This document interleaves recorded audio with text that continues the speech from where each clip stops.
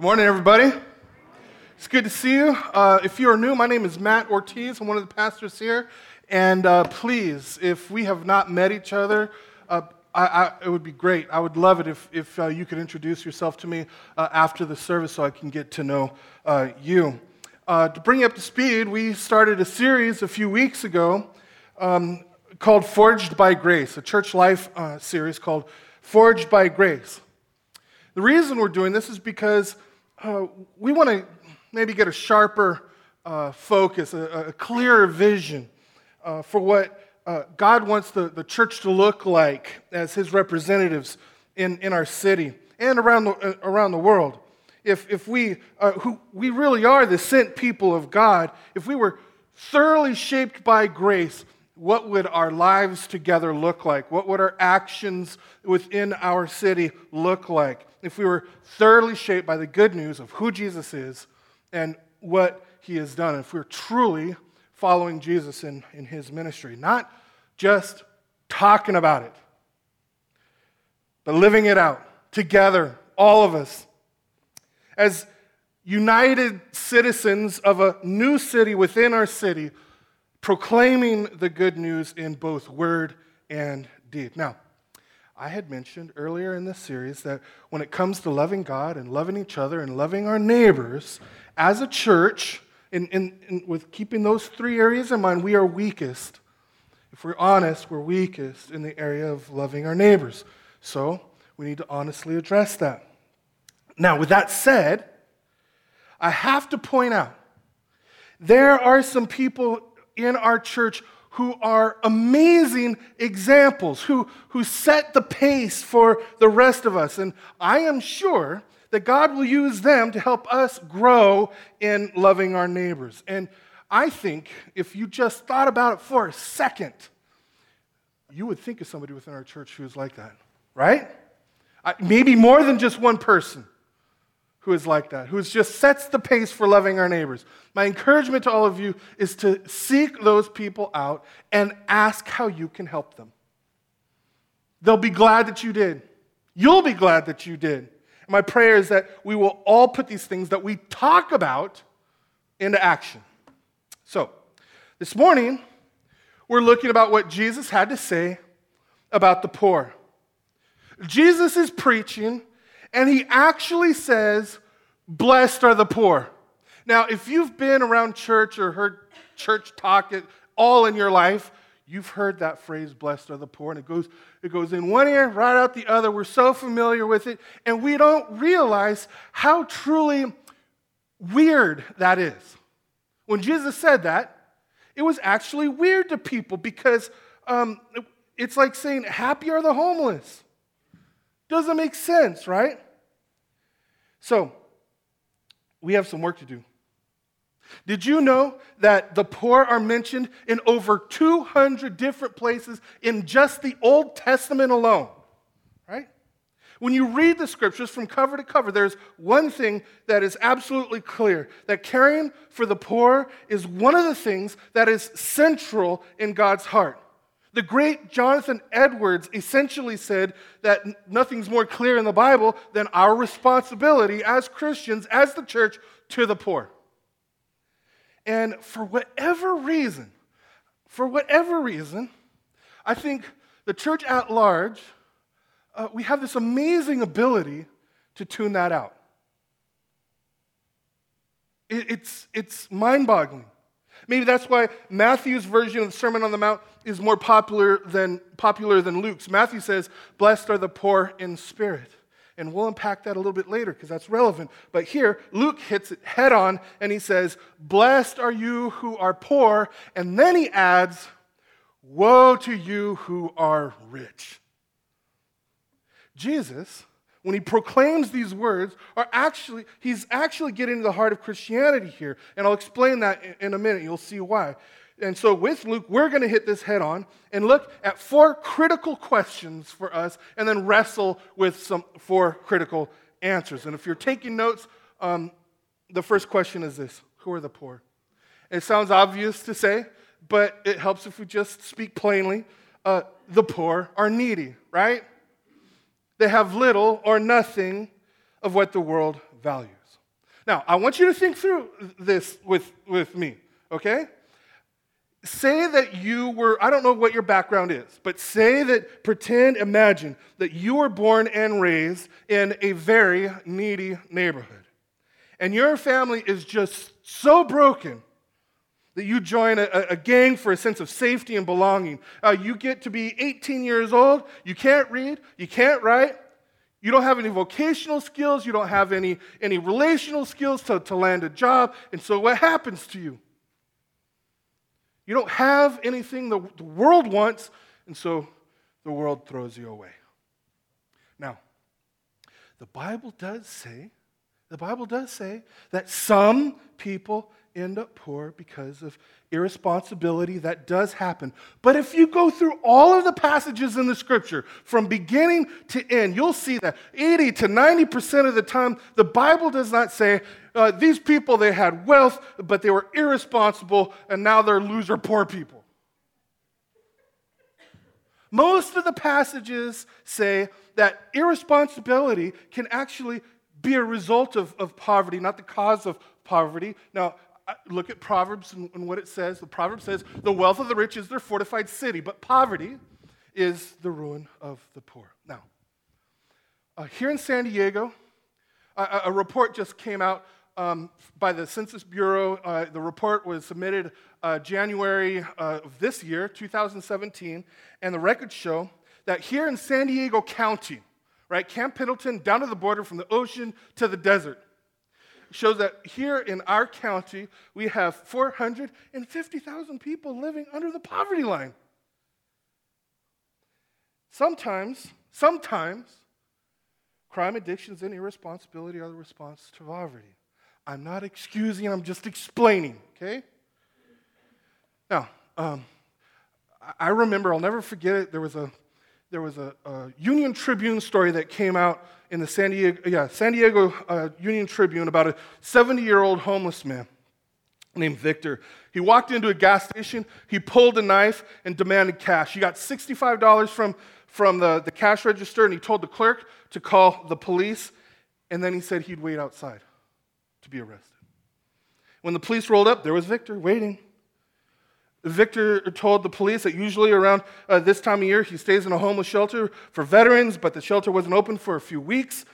And when temperatures dropped, it got cold. You don't think it gets cold in San Diego? Try sleeping on the streets in the middle of winter in San Diego. It just got too cold, so he wanted to go to jail for a bed, hot meals, and safety.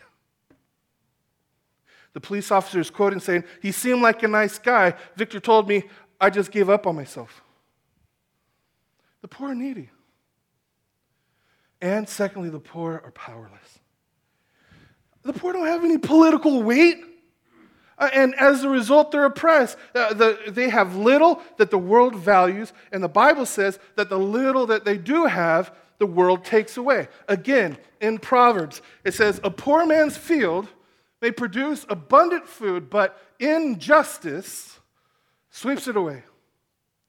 You know how you can tell who a poor person is?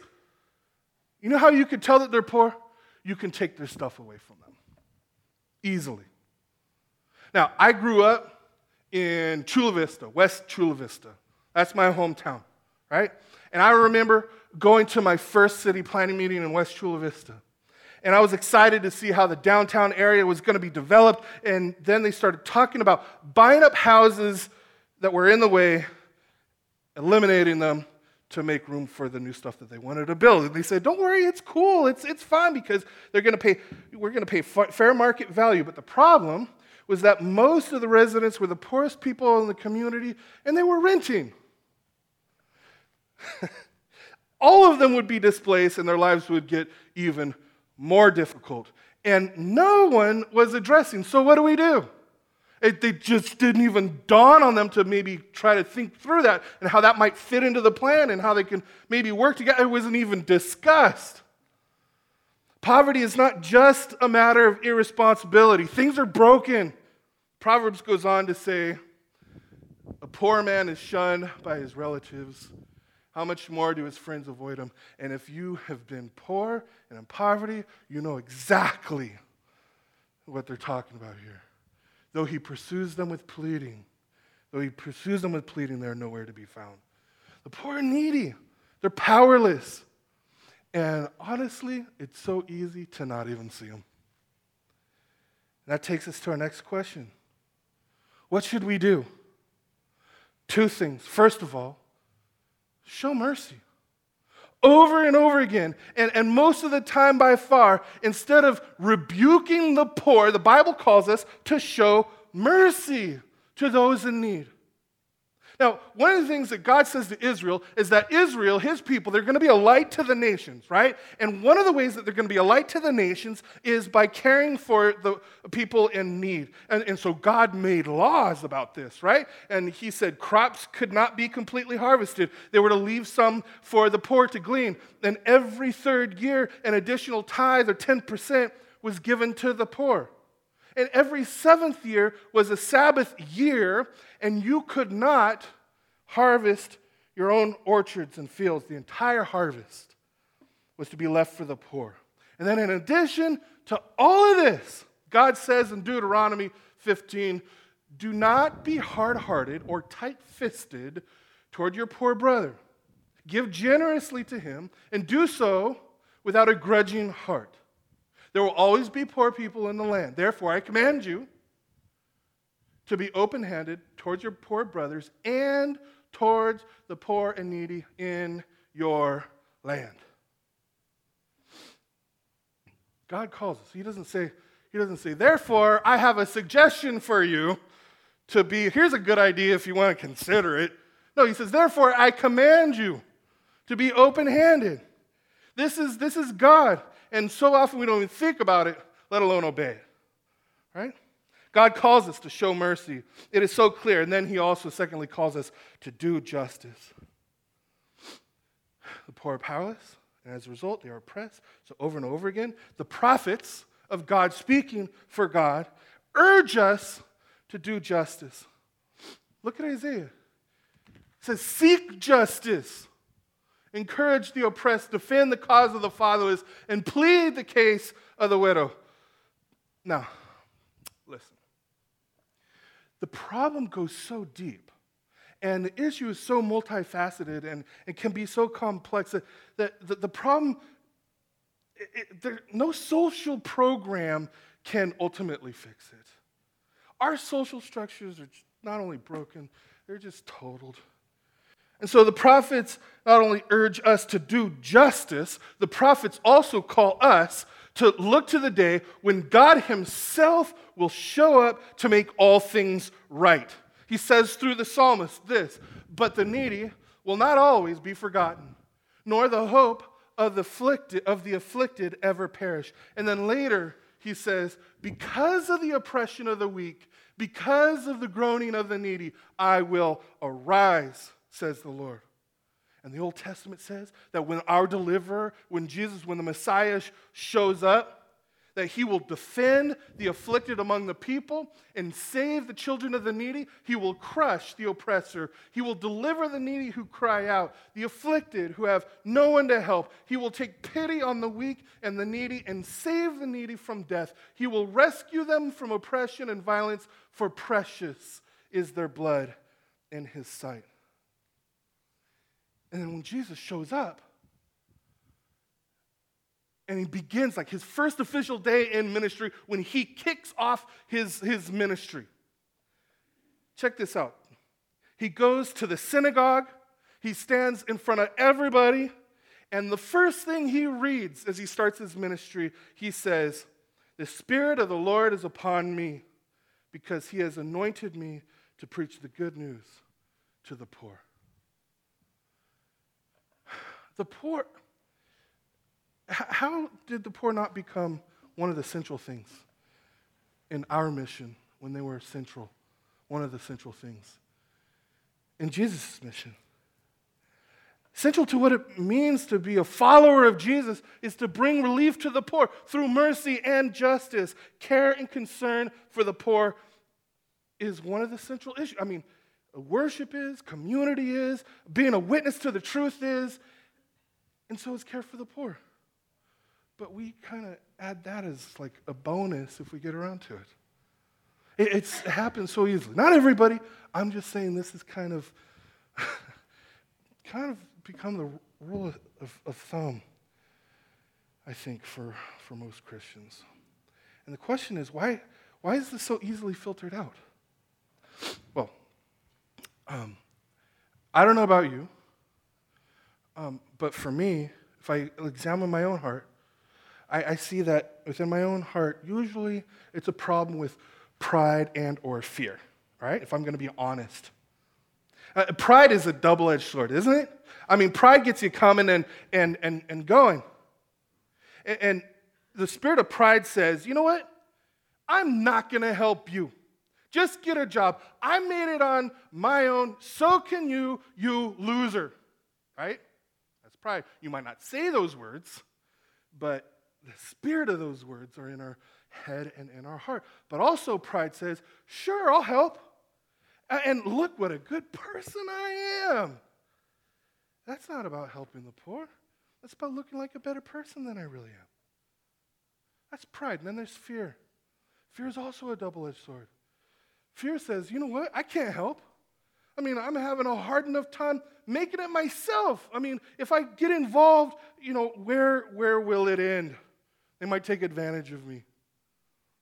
They might take advantage of my generosity. As if we've never taken advantage of God's generosity, and yet he's still generous to us. Fear also says, well, I have to help, and we kind of panic, and you know, if I don't help, I'll feel guilty, and God will get me, and other people will judge me. That's not about helping the poor. That's about looking better and feeling better. Now, here's the deal. Most sermons go like this. Jesus said, go do this. Now, get to it. The end. Amen. Go in peace. But you know what that does? That ultimately, you might be fired up for a minute, but ultimately that leads to guilt and despair. I mean, if we ended here, we'd be mad or sad, right? Or in denial. But I'm not done because there's something more that Jesus came to do. Jesus came to change our hearts, right? The gospel's not, the good news of who Jesus is, what he's done, is not just to save us, but to change us, to transform us. And to the extent, as Christians, to the extent that we see God's grace and we see his generosity, the sacrifice on the cross, to the extent that we get his good news, we'll be able to care for the poor with our hearts filled with both humility and confidence instead of pride and fear. And so the question is this then. How can we? How can we do this? Right? Because on our own, we know that we can't. Remember Matthew's version of the Sermon on the Mount where he says, blessed are the poor in spirit, for theirs is the kingdom of heaven. There's the other side to it. You can only enter the kingdom of heaven if you are poor in spirit. We can only be Christians if we get rid of our middle class in spirit and become poor in spirit. Right? That means two things. First of all, it means that we must admit, no matter how much money you have in the bank, we must admit that we are poor. Okay? We must understand that no matter how strong and healthy we are and how much money we have in the bank, we are needy. In and of ourselves, we have nothing of spiritual value, valuable enough to barter with God. We cannot say, if I live a good life, then I'll have something of value to present to God. You know, I'll give to the poor, show mercy, do justice. Then I can present this to God, and then he has to bless me. He has to accept me. The gospel says all of us are poor. All of us are spiritual needy. You have nothing on your own to offer to God. We can't barter with him. We must admit that we are needy. I'm telling you that you won't appreciate the good news unless you get to this point. The gospel is just boring theological discussion if we don't get to this point. the reality that we are needy and also powerless. The middle-class spirit says, okay, if I fail, I'll pick myself up. I'll try harder. Turn over a new leaf, whatever that means. I'll double my effort. Think positive. I can do it. You know what the gospel says? Nope. Not only are we spiritually bankrupt, but we are also just totally incapable of reversing the situation. It's like me drowning, trying to pick myself up by my hair so I don't drown. It's ridiculous, right? It's like a dead man trying to dig himself out of the grave. The Bible says that on our own, we are spiritually dead. Totally powerless to do anything valuable enough to earn God's acceptance and love. You know what that means?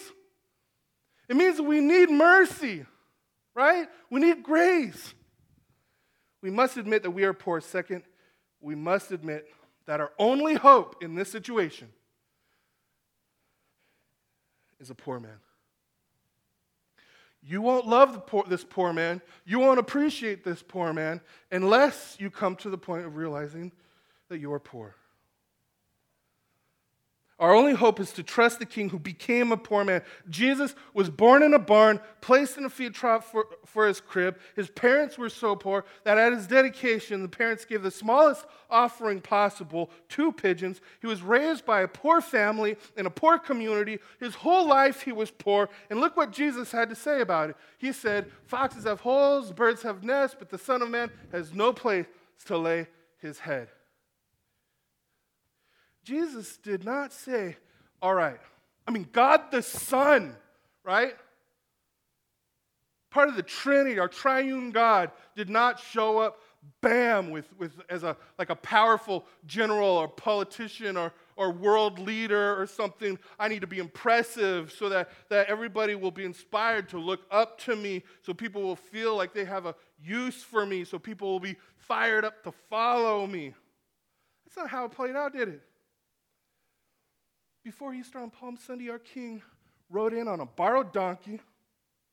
He had the Last Supper in a borrowed room. He was buried in a borrowed grave, and he died naked. He was poor, needy, oppressed. He had little of what the world valued, and the little he had was taken away.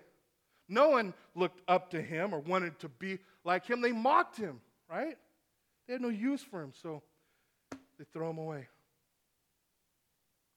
And it's only because of him that we have any hope at all. Our only hope is a crucified poor man. We must admit that on our own we have nothing of value to present to God so that he'll accept us. And you know what? If it offends us,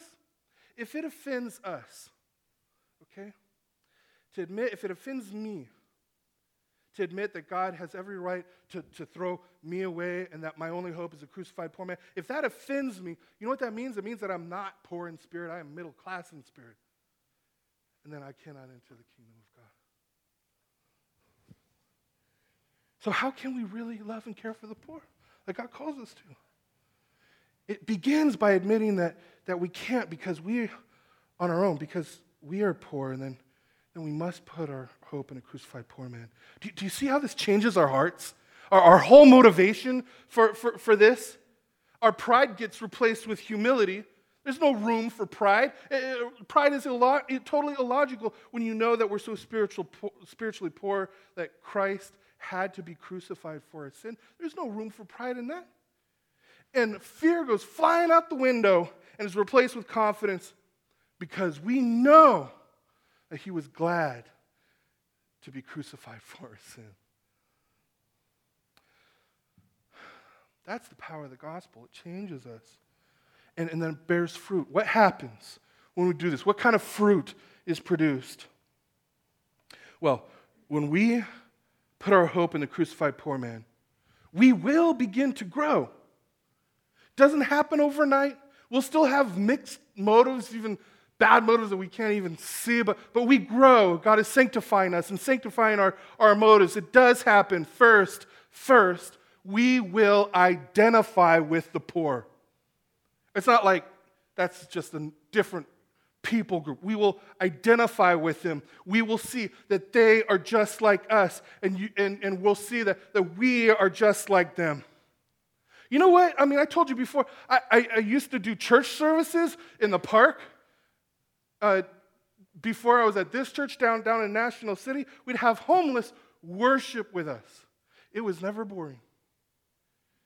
And I'm telling you, typical church, your basic standard, typical church person never experiences that. And it's too bad. I could not recommend it enough. I mean, because it taught us a lot. If you're looking at people through the lens of the gospel, no matter who it is, and you're worshiping with someone who is homeless, you realize, you know what? Like the dirty, torn-up clothes, they can remind me that my righteousness on my own is a filthy rag. But in Christ, we're both clothed in His righteousness. We're both clothed in His white robe of righteousness by God's grace. And so we'll identify with them. This means we won't despise them. They're not just a problem to be fixed. We'll have empathy for them. We won't look down on the unimpressive. We'll genuinely respect them instead of serving them so we look better, so we feel better about ourselves. We'll see them as partners in ministry. We'll invite them into our lives. We'll invite them to join us here, especially when we have our picnics and banquets.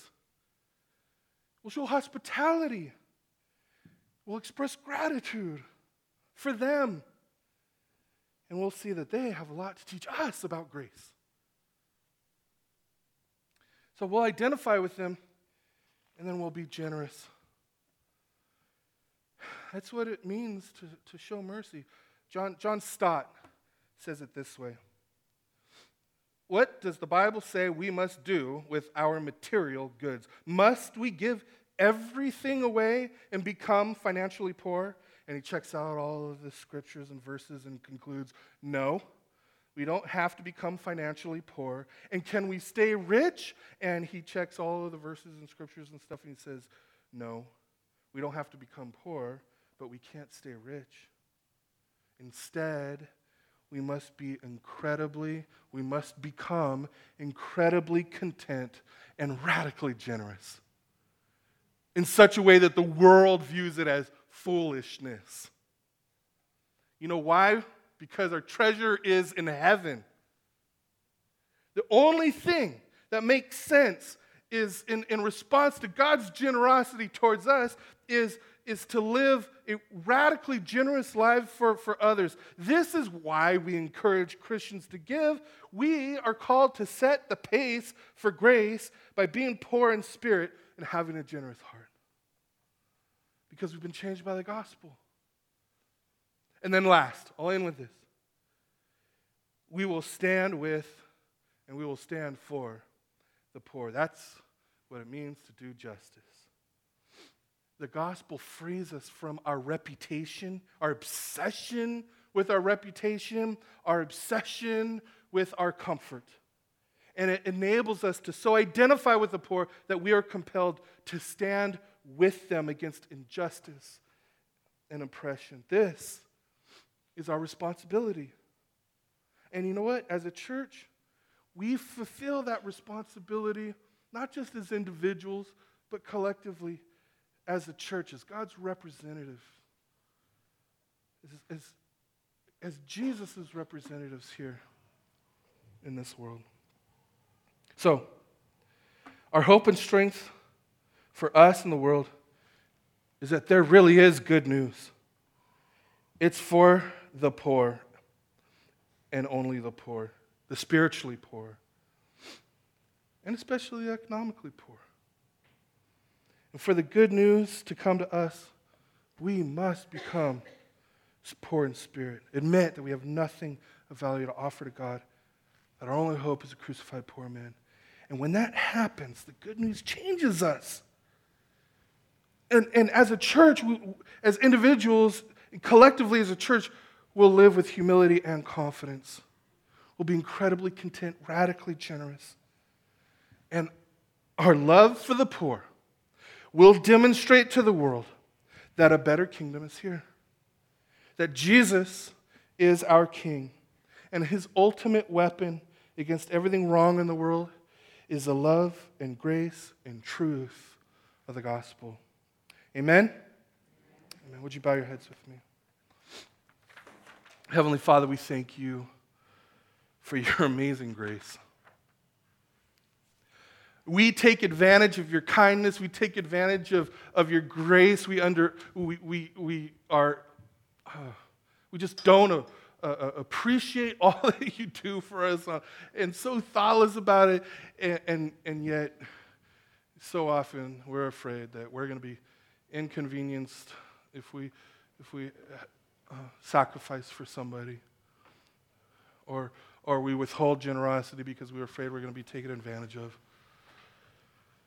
God, I pray that you would show us the hypocrisy in our hearts, and that we would confess it and repent of it, and just be just overwhelmed by the reality that you were so sacrificially generous to us, and that you lived and died for us even on the cross. And so, God, I pray that this good news would not become old news or just a theological exercise, but that it would grab our hearts and transform our hearts, and then help us to see our need for you. And God, make us generous.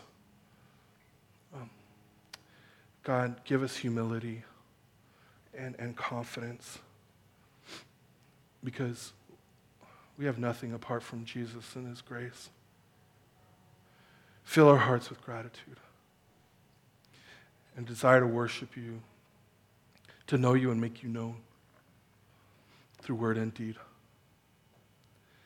And God, I pray if there's anybody here this morning that's not put their faith and trust in you, that this morning you would give them the faith to follow you, the courage to follow you, to trust you, that they may experience your grace and your generosity and your love, that you'd radically transform their lives.